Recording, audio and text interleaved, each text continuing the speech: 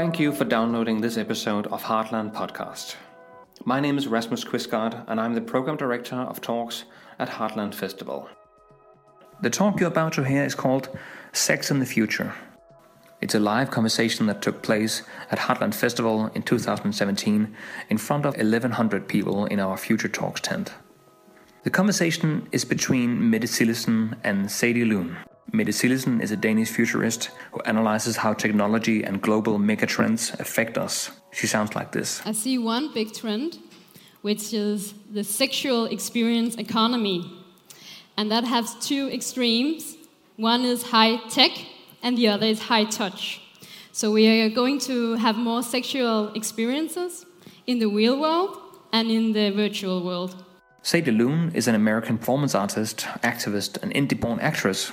In her own words, simply a pleasure activist and a feminist. And she sounds like this. It's really diminishing our sexual and erotic imaginations, because when people used to just write letters to each other, there was a whole world of sensory input that was just in your mind, that was full of passion and arousal. And the more that the tools give you the physical sensations, the less your mind is working. And the talk is moderated by journalist Musa Machangama. He sounds like this. You can go buy a robot and you can do whatever the fucking kinky thing you want to do with your robot at home. You don't necessarily need to get someone else. So you don't need necessarily another person physically there. You don't need to share your kink or your lust or your pleasure. They discuss what sex is like in the near future. For instance, new forms of dating, new forms of commercializing sex, new inventions such as virtual blowjobs, and questions like, how does it affect our level of empathy that we no longer have to be in the same room to have sex? Or what does it mean that sex isn't necessarily something you have with a human being?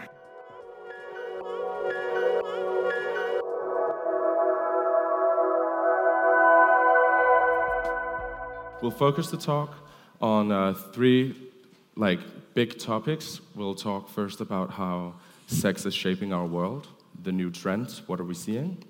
Then we'll talk about new technologies, what is going on, what is happening, where does that take us? And finally, we'll be talking about gender relationships and reproduction. So there's something for everyone, I hope. But first of all, let me ask you, and I'll start with you, Mette. If you were to say, this is the new biggest trend that I see, what would you say for the future? I see one big trend, which is the sexual experience economy. And that has two extremes. One is high tech and the other is high touch. So we are going to have more sexual experiences in the real world and in the virtual world. So we're going to see both of them. And what does that mean? That those two are working together, are they opposites or do they work together? They work together as well, because the virtual and the real world is getting more and more mixed. So in that way, they work together. But high touch is also like an anti-trend to all this technology. So it depends on what you do with it. You can do both or you can do one of them. It's up to you. Right. And we'll, I know, delve into more of this topic when we talk about technology. But Sadie, what about you? What do you see as the future biggest trends? Well, I think in the past and also coming into the present, there's been this assumption that intimacy, sex, romance, and family are kind of necessarily bound together in one complete unit.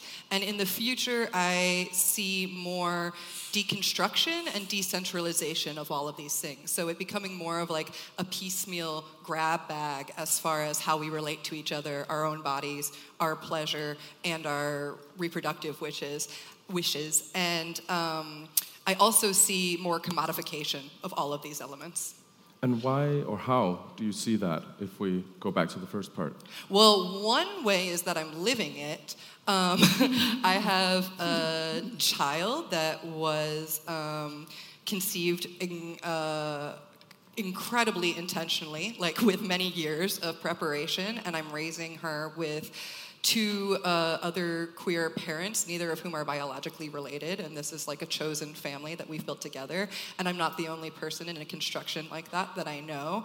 And we all have our own romantic and intimate relationships. Also, as a sex worker, I clearly see trends like cuddle work, where it's not erotic, it's not relating to genitals, but sex workers are seeing clients now who I think, as Meta was saying, an anti-trend to technology, to constant screen time, want to spend an hour just cuddling with someone. Just the physical touch and affection is becoming, apart from orgasm, apart from necessary erectile tissue stimulation, that's a discrete commodity at this moment. Right. And what about the way those things work together? You have high touch on one end of it, but is it something you see that we are going to seek from, you were saying, sex workers, for example, or is it something that we will do privately as well, with virtual reality on one side or high technology on the other side?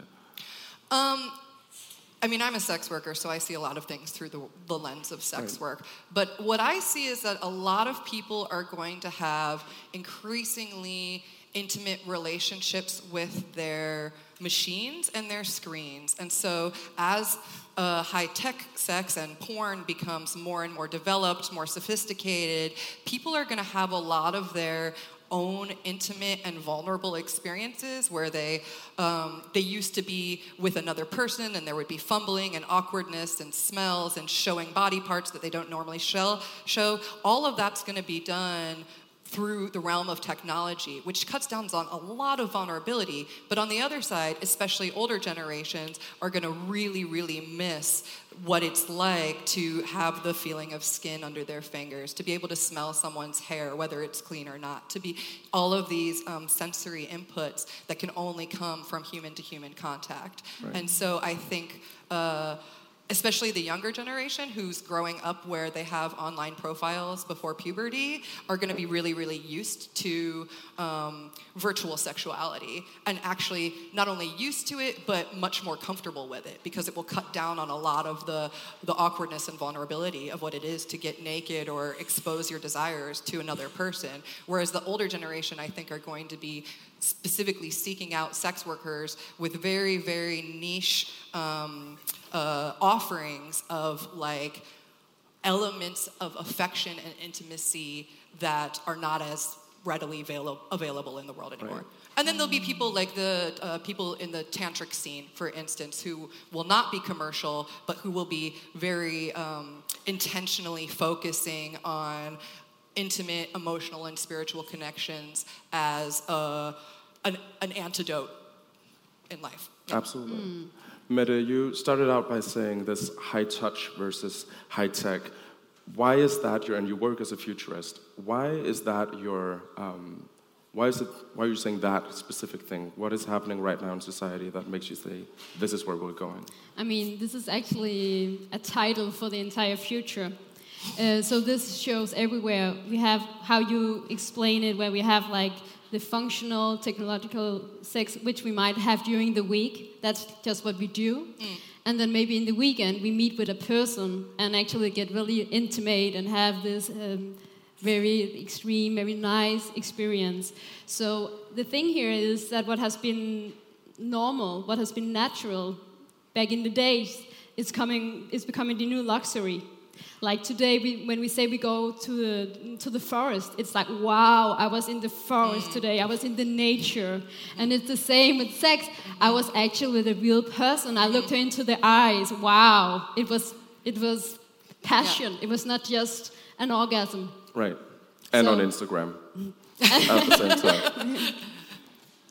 I think we should get into this whole technological thing a bit more. Could we get the clip number 7, please, on the screen? So we have a couple of different clips here. Boobies. This is one of the new things that are happening. As you may notice, there are writing in Japanese on this. This is artificial intelligence. We can see here smell dating is going to be really big. Mette, do you want to say something about what these things are meaning for us as people? Yeah, I mean, if you want to understand the technological development, we need to look to Japan. They're really extreme already. They have virtual girlfriends. There's a new concept called a waifu, not a wifey, which means that you have a digital girlfriend which you treat like we would normally treat our girlfriends or boyfriends. So we already have that, and we will bring that into virtual reality as well. That means that we can actually have sex in the virtual world with these digital girlfriends. So we can date Cinderella or whoever we want to date.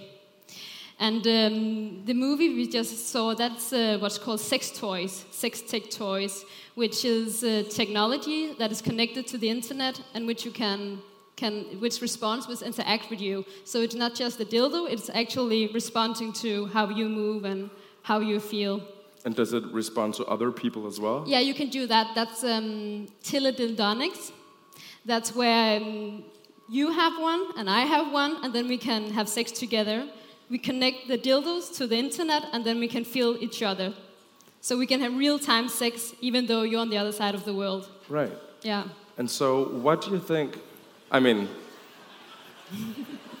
right. Oh, you guys That's have not- Skype sex. Come on. Exactly.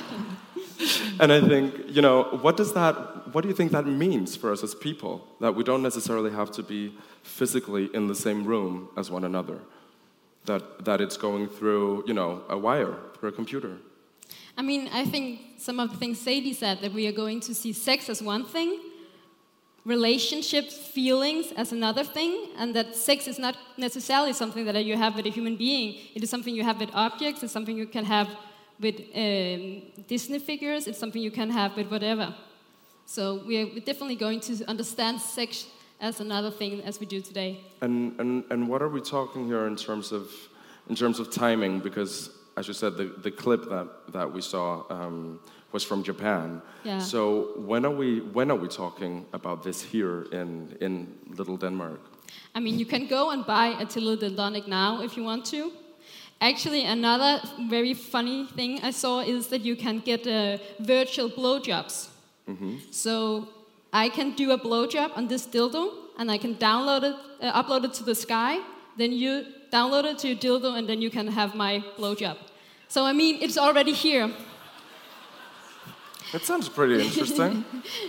Can you do it vice versa as well? Yeah, not yet. Not yet? Yeah, so it's already here, but I mean, virtual reality is it's getting better and better. So in 10 years, it will be like really immersive experiences. Robot, 10 years, it will be normal to have a house robot. And Sadie, right now, do you feel any of this in your sex work, for example? This whole technological focus, do you see that things have changed in the way the things that people want, or? I would say not so much in my professional life, but a little bit in my personal sexuality, because most of my clients are people who are wealthier than me and older than me. And older, mostly men, tend to be more attached, and like all of us, to the things that were very exciting and arousing passion of their youth. And so like people who fetishize garter belts and old-fashioned stockings, for instance, because that's what their moms used to wear. So this, whatever is happening now around, like thongs, which was like so hot in the 90s, in 10 years, the men who have money to go see sex workers are going to be like, wear the thong. Because when I was a teenager, I was listening to Cisco, and that was the shit. Yep. But as far as this technology goes, one thing that it brings to my mind is that on the one hand, the tools of it make so much more possible, and especially with distance. And I see this also with intimacy. Long-distance relationships, I think, are becoming much more common and also sustainable in a way through Skype, etc. But on the other hand, it's really diminishing our sexual and erotic imaginations, because when people used to just write letters to each other, there was a whole world of sensory input that was just in your mind that was full of passion and arousal. And the more that the tools give you the physical sensations, the less your mind is working on your erotic, like kind of expanding your erotic imagination. Right. Yeah. So can we get, I think it's clip 9 now when we're talking about toys as well, the Packer clip, if we could get that up. Yes, from the New York Toy Collective.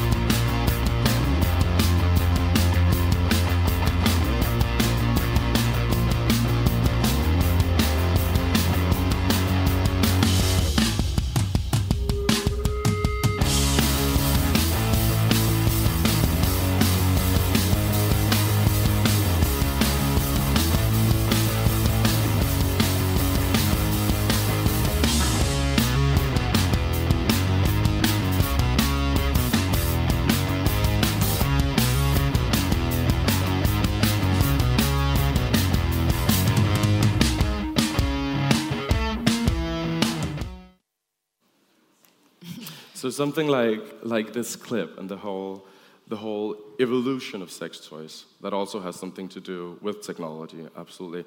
What does that mean for people of all kinds of different genders and sexualizations? I feel like this clip kind of visually explains the decentralization that I was talking about, because it says that it's a femme cock, and you see that this particular sex toy is like lacy panties with a cock attached. And so instead of a kind of more typically masculine looking, like leather, thick straps, metal O-ring, kind of like visually looking like maybe like gay men's leather club kind of device. It's lacy, it's beautiful, it's pretty, but it's still a penis, and so it speaks to people's gender where they can still be femme and yet have a cock. And on the other hand, some people would want to wear that just to wear it because that's what feels good to them. That feels like the way that their body should be. But you can also use it for fucking whenever you want. And the fact that these dildos are now bendable inside so you can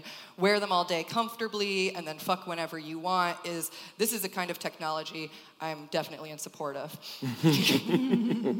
And what perspective does it also have for people who are not necessarily gender conformist or who are, let's say, disabled or whatever? We have all of these new technologies. Isn't it also just a new democratization of sex for a whole new different set of people that we haven't seen before? Yeah, I would definitely say that when I think about the future and technology, the populations that I see that I feel really positive and encouraged by are people like gender non-conforming people who don't fit into boxes easily in any way, people in intergenerational relationships, people with ethnically or racially mixed backgrounds, that people who don't see themselves represented or can't find community within their family, within their school, easily and naturally. And then the internet brings them together and gives them strength and gives them support and also gives them techniques to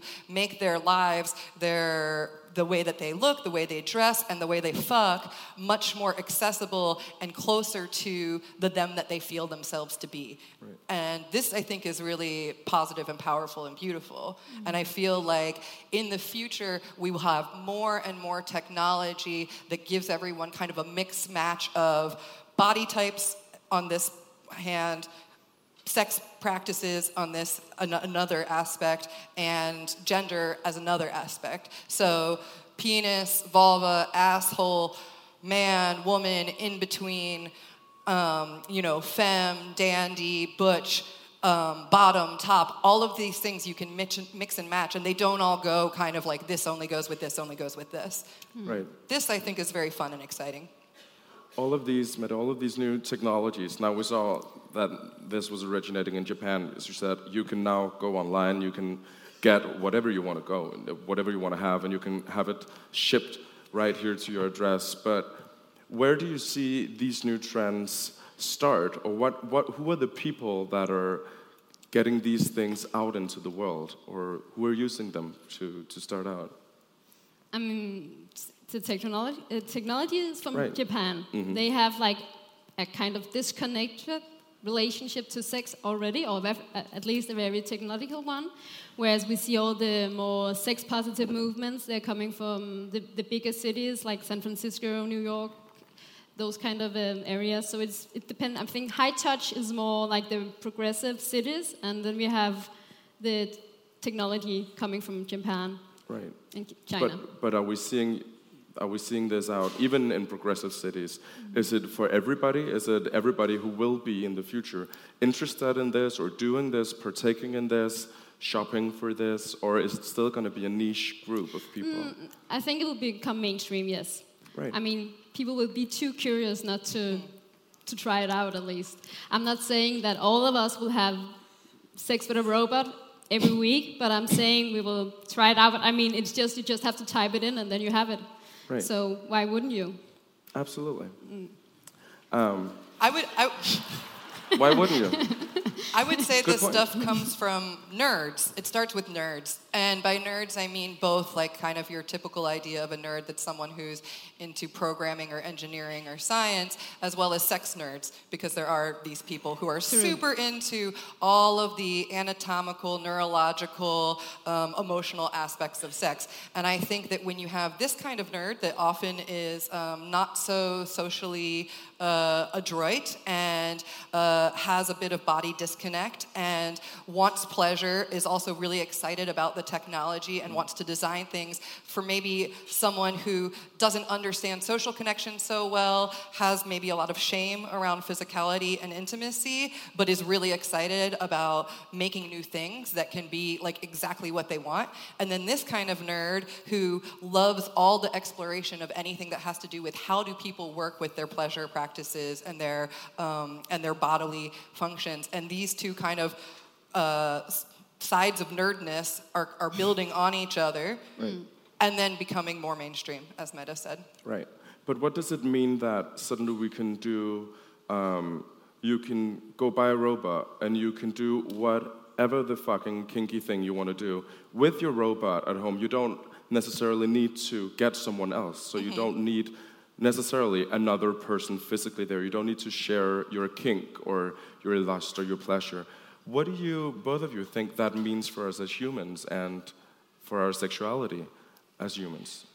I think this is a super interesting question. What I see, what you're talking about here are vulnerability and shame. These are the two things that I think of when you're addressing this. Because basically, up until now, when you want to do something that is outside of the sexual mainstream, something on the fridge, whether that's BDSM or pet play or water sports that's piss play, like, or gayness, that was very outside of the sexual mainstream for a very long time until recently.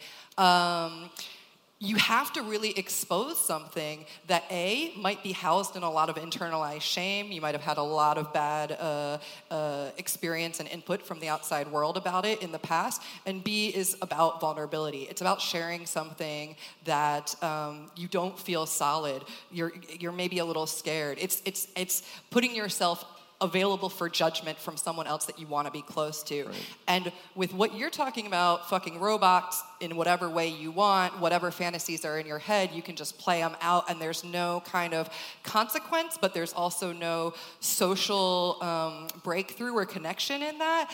It actually kind of scares me a little bit, because I feel like it doesn't do anything to diminish shame, but it really decreases the people's ability to express themselves and stretch into vulnerability, go outside of their comfort zones. And this, I think, is one of the most crucial social glues that helps us empathize with each other, that helps us relate, that helps us give each other the benefit of the doubt and become close, is expressing vulnerability. Right. And when that is taken out of the picture, I feel like we will have an increasingly emotionally disconnected society, but also, ironically, an increasingly prudish one. People won't be used to getting naked in front of another person anymore. They'll be used to being able to, shove whatever they want in the mouth of their robot and call it whatever names they want, and then go to work and have that be a completely distinct aspect because they're not flirting with their coworker and thinking about that stuff with them. It's like totally over there. Right. But it's quite interesting because right now, at least in Denmark, there's a really big, or generally, globally, I feel like there's a big debate going on, or a big consent is a very big topic. And one of my good friends, for example, has recently discovered pet play. So he's into wearing dog masks, and he's looking for an owner right now that can take him out on walks. And it's a very sexual practice for him, which I find, incredibly interesting. Good for you, whatever you want to do. And at the same time, that's not something you can do with just whomever. There needs to be, first of all, of course, a lot of consent, but it's also an extremely vulnerable practice. Sure. Just as well as you don't let just anyone tie you up like a Christmas ham in a room and leave you for 30 minutes. That's something that is a very social thing, even though it's also a very intimate thing. It's true, and it's also what builds subcultures. Right. Because being able to express that vulnerability is what makes small groups of people with similar interests who are not within the mainstream get together, support each other, etc. And that goes beyond just the sexual. You're looking for a play partner, but in fact you find a support group along well. And then a bunch of X's and dramas as well. But absolutely. I think what we are seeing here is, again, to say the high tech versus the high touch. When we see that I can just get an orgasm by a push on my phone, it doesn't become that interesting anymore. I think we will realize that the relationships between people, the passion, everything that you can't just buy or download or whatever, we will see that as the things we really want. So I definitely think that a lot of people will just, I hope not too many people, but will just live in the virtual world and would just have relationships with virtual characters and robots and AIs and so on. But I also see that a lot of people would really say, well, this is artificial. I want to go out in the real world and try to put it out in the world. I can see that this is not the real world. Right. So that's why the new luxury kind of become the relationship between people. Right. So we just see it in another way. I think it kind of just put focus on what it's really about, on our humanity. Speaking about that, sorry. We're gonna elaborate about this because we're gonna move into relationships, reproduction, gender. Can we get the next cycle of clips up, please? We see right now an incredibly big focus on gender and on non-conforming genders in pop culture, at least here in the Western world. What is happening? What do you see happening in the foreseeable future when we're talking about gender and relationship? I think the gender movement is so positive and so important because I think they are the first movers in saying we don't want just to buy this cultural package that we have done for so many years. We are going to break it and we are going to choose to be ourselves. And I think that's not only important only for people that don't feel that they belong to the sex they were born with, but just for people all in general, that we start saying, hell no, I want to be me. Right. So in that way, I think it's such an important movement.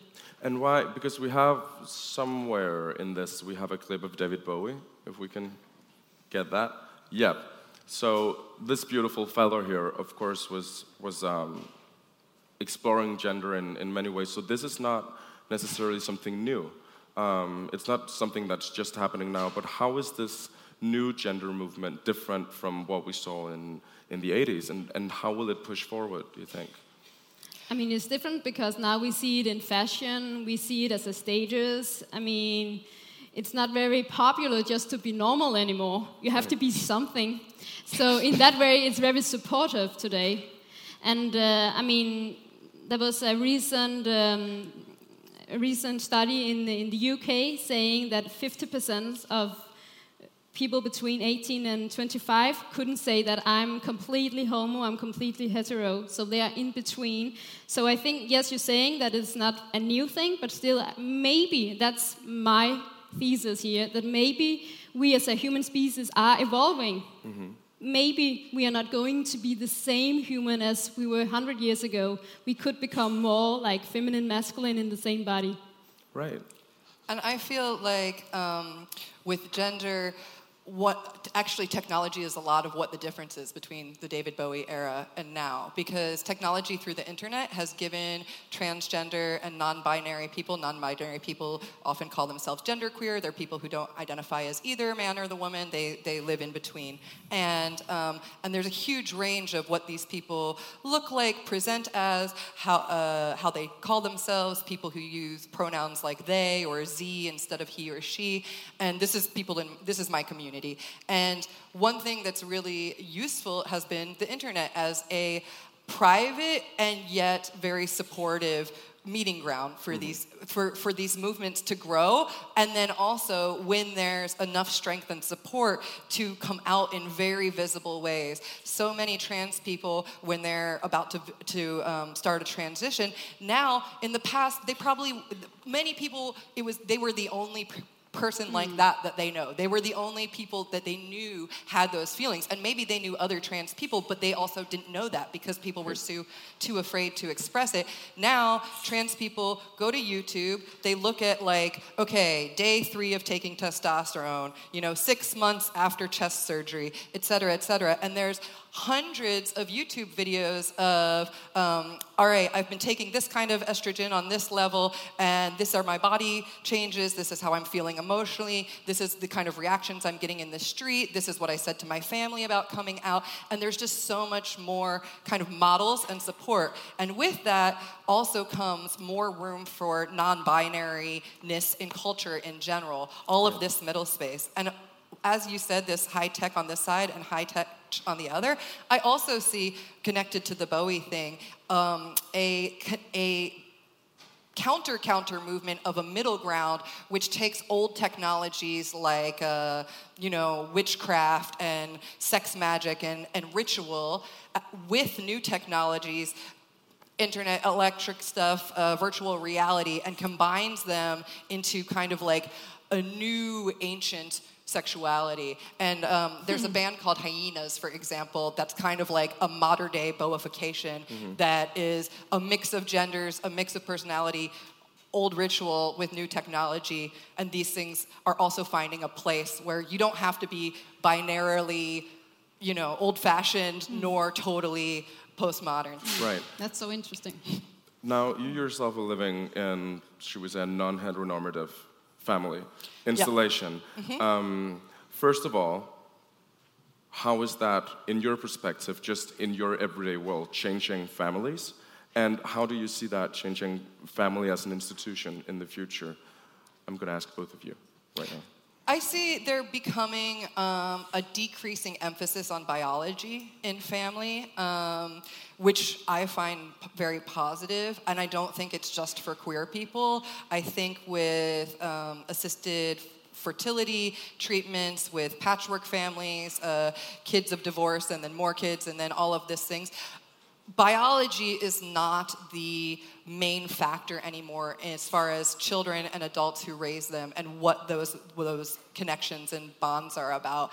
And I really look forward to a future where our language kind of develops about that. There's a little bit like the American English term baby daddy, for instance, for the person who is the biological inseminator of the child, but not necessarily my husband, boyfriend, etc. And I look forward to more words like that because in my experience, especially in this family that I'm part of, that we've built together with my child and then her two other parents, Dada and Papa,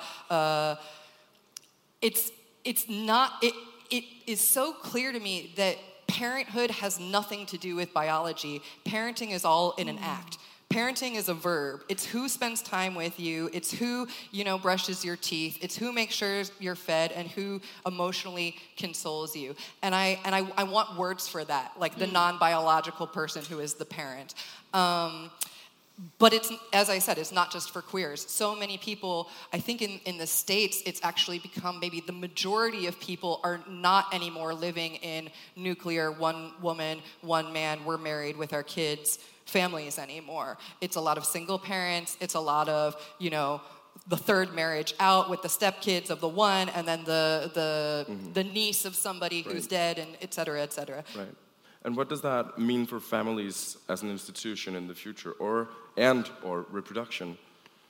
I agree very much with what you are saying, and I definitely think we need a new vocabulary to understand all this. But I think the interesting thing here is also that we have always thought that when we were born, we were meant to live out our sex, actually. I was meant to be a woman who got married and got children. That was the purpose of my life. Now the purpose of life is changing, because my purpose is not to get a man anymore. I can have many men. And a robot. and anything else. Exactly. Sure. I'm looking forward to that. And I don't need a man to get kids. I don't need a man to have a family. I can have family with my friends and whatever. So we have to redefine what is the purpose of life. Why are you here? If the purpose is not for you to get married and do all this, get 2 kids in a house, what do you want to do? What do you want to do with your life? That's the question. Interesting. Yeah. I would also and what is the answer, do you think? Save the world. What else? Right. Yeah. I was just going to say, I would also remind us that the nuclear family structure is actually quite new. It's only post-industrial revolution, and it's probably around 100 years old now, maybe actually even younger. And so this normalcy that we've all grown up with is actually quite a young model view of what is normal as far as how we relate, what our family structures look like. And that's definitely in big transformation now. Awesome. You were just both really, really quickly brushing up on this earlier, but we're talking about the teens of today.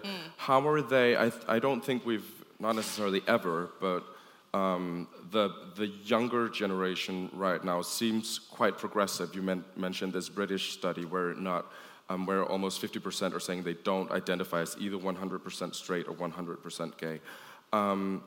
What does that mean for our future, that we just have this new generation of teens and tweens and in-betweens and whatever we should call all of them, that don't really identify as we've known previously, or at least it seems like a big cultural change. Where do you think this is taking us? I mean, to make an overview, it's very similar to anything else in the world. We are in an area where we choose who we want to be. I don't just accept that you want to eat my food. You might be vegan with a twist of something. I mean, we are going to define anything. We are not just buying into religion. We are going to define our own spirituality. So that in so many different ways, I think we just need to be very tolerant with each other, because there's no one model. You're not going to the supermarket and say, I want that package, I want that package. No, it's customization, it's personalization. So we just have to accept that people are so different, and we can't just understand people by all these things we have been used to. We have to look at the individual and try to understand them. And so does that mean that that sexual culture is being even broader as well, with them moving forward and becoming more sexual? Yes, I think in general we have seen only the top of the iceberg of what sex can be like. Right. Did you have it? Yeah, and I would say that this individualization is definitely growing, and the positive thing about that is hopefully more self-fulfillment, people being able to live their gender and sexual identities more truly to themselves with decreased shame and decreased judgment from the world. The negative side is that we are getting so in the Western world specific and intolerant of anything that's not exactly specifically what we feel like in this moment. We're so used to being able to order everything very, very, very specifically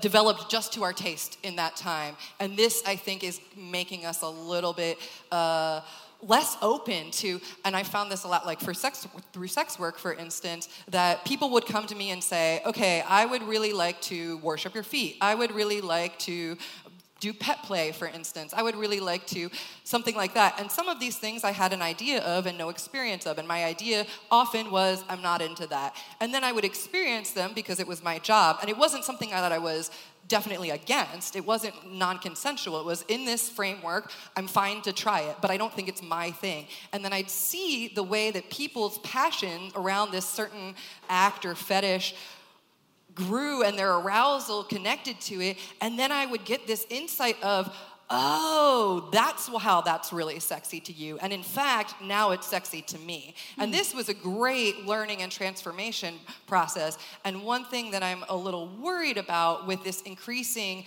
emphasis on very, very specific individualization is that people will lose their flexibility and become uninterested in trying things that they don't already know are their things, because we're all working together, because we're exploring together. And what should we do to counterbalance that? If you could I would say a lot of eye gazing. Awesome. Because I'm a hippie and I lived in San Francisco for 10 years. and a lot of fucking as well. Yeah, at the same time. Obviously.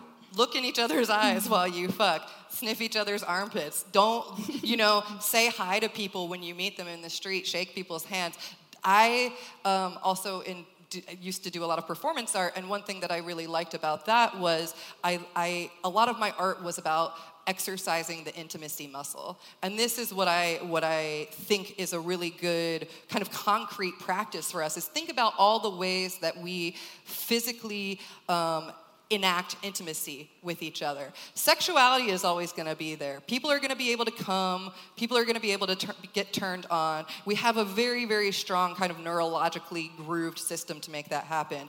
But intimacy in connection to sexuality, I think this we need to work on and continue to practice, because our screens are really, really appealing and really, really easy. And we very briefly touched upon that backstage when we were out here, but one thing is that we can, should we say, curate our own experience and get very, very specific and create our own little identity. But we also have a phone right here, and we take selfies all the time and do pictures of ourselves, and we put ourselves out there in a completely different way. What do you think that means for our sexuality? I think we're talking about everybody. That's a really important topic here, because as I mentioned to begin with, and maybe also the solution to that is that we are having the sexual experience economy. So we are going to try out more stuff and maybe also things that we didn't see coming. But when we have an experience economy, it means it's about identity. And we put sexuality into our identity. We haven't done that so much before. Now sexuality is something we put in the public space. It's not something we have at home, behind the curtains. We put it out there. But what we put out there is our image, it's the ego. So I see we get a bigger disconnection between the core self and the ego, the image of you. And it's the image of you who go to all those sex parties and if they have virtual reality and who want to do all these things. If that is so, that is a problem, I think.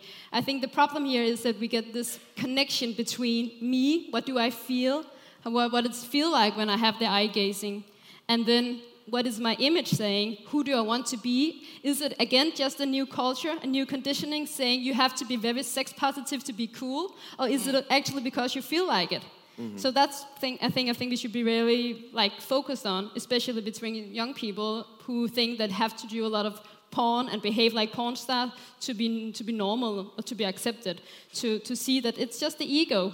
Maybe it's not you. Right. Yeah. But at the same time, we're also experiencing a lot of a really big surge in amateur porn, for example, and people using cams to perform or, whatever. So there's also, I think, a counter movement there. Yeah, I mean, I would not want to disparage anyone's exhibitionism or voyeurism. I think that these are two very powerful aspects of people's sexuality that we that we shouldn't shame or judge. However, it's true that our culture is becoming increasingly and overwhelmingly voyeuristic and exhibitionistic with selfies, with Instagram, with Facebook, etc. And people's emerging sexualities, young people's emerging sexualities, will definitely be shaped by that in ways that I'm not sure how that will end up in the future. Right. Can I say two things Absolutely. about other movements that I see? Please go ahead. Getting some bigger play in the future. So as you said about this high-tech, high-touch, I also see a primal movement. The primal is a term kind of in BDSM about people who like to be dirty, naked, bloody, really like use their hands and their teeth, like no technology, really get to their animal natures. And whether it's pet play and you have a lot of gear and it's very framed as I'm the pet, I'm the owner, or whether it's just like beast people running around in the forest to fuck each other, I think there will definitely be a sexual movement towards that's very, very dismissive and pushing away any sort of technology and trying to get into a bestial animal nature. Yeah. I also see the ecosexuality movement gaining more and more popularity. And what does that? So ecosexuality is a movement that was invented by Annie Sprinkle and her partner Beth Stevens. Annie Sprinkle was a porn star in the 70s, and thank you very much, there they are. And now they're both performance artists, I think in their 60s, living in San Francisco. And basically it's about making love to Mother Earth. But how I see this developing is not just in kind of like art practices around connecting sexuality and nature, but also things like compostable and biodegradable safer sex tools that are not only safe, non-porous, but also somehow magically can break down and don't leave a lot of trash in a landfill. Sex toys that are maybe made from natural materials, things that connect the commodification of sexuality with a like earth-friendly, natural perspective. Right. Can I say something? Absolutely. I think also when we talk about technology, it's also we shouldn't think that this connection, it's nothing to do with nature, it's nothing to do with being human, because it actually is. I mean, virtual reality is more interactive, it's more real than porn. So, and also with going back to nature, in the future, we will be able to send sensors to each other, and you like will also dating. be linked to animals as well. You can get animal sensors on to your body, so you could actually, at some point, be able to feel how it's like to get an elephant orgasm, for instance. Wow! So it's not to say that technology is against nature. You can actually put nature into technology as well. That sounds like a really big orgasm. And really relate to nature and to animals as well. So yeah, I also imagine that there's going to be a lot of development in neurobiology and connecting neurology with external tools, which queer people now just do with our minds. We, give each other different genitals, different body parts, different appearances by verbally talking about it while we're fucking in a way that creates a reality that you can actually feel often when it's working well. Exactly. But I think this is going to be externalized into tools, programs you can use in your brain. That's a nice spanking clip.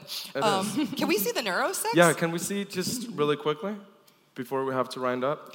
Neurosex is a project that someone that I know, it's a kind of like an art porn project based on the work of Shu Li Chang, who is also working on dystopian future sexuality stuff. Here we go. And this is about what happens when you download sexual codes as part of your getting off practice, but when people want to make viruses in those codes. Oh, shit. Then you got problems. Oh, yeah. Syphilis is not a big deal when you got a neural code virus. Can you turn down the audio a bit, please?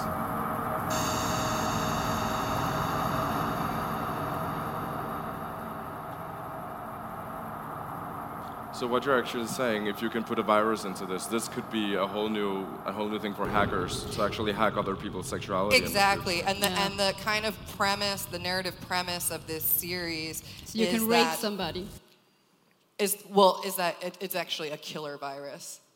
And kill somebody. So you download a code that was made by two sex workers fucking.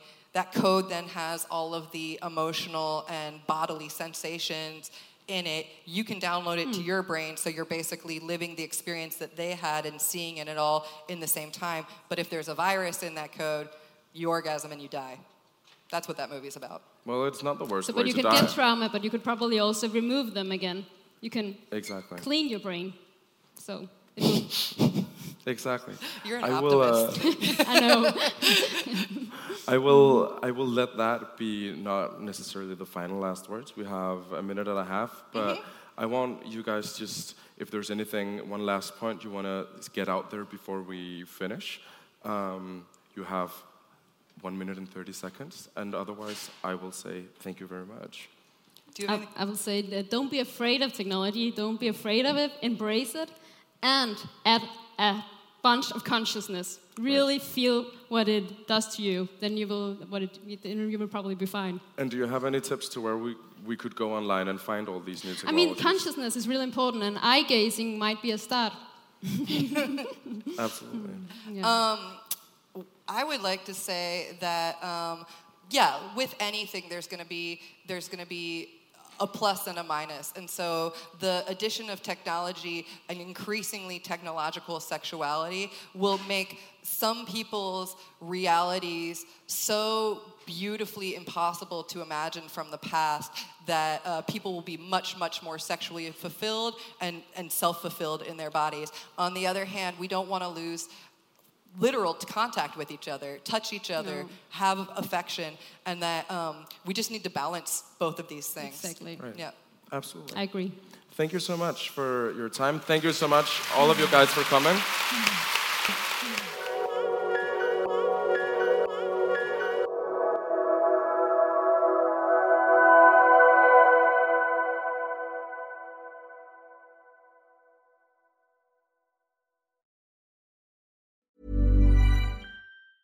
Ever catch yourself eating the same flavorless dinner 3 days in a row? Dreaming of something better? Well, HelloFresh is your guilt-free dream come true, baby. It's me, Keke Palmer. Let's wake up those taste buds with hot, juicy pecan-crusted chicken or garlic butter shrimp scampi.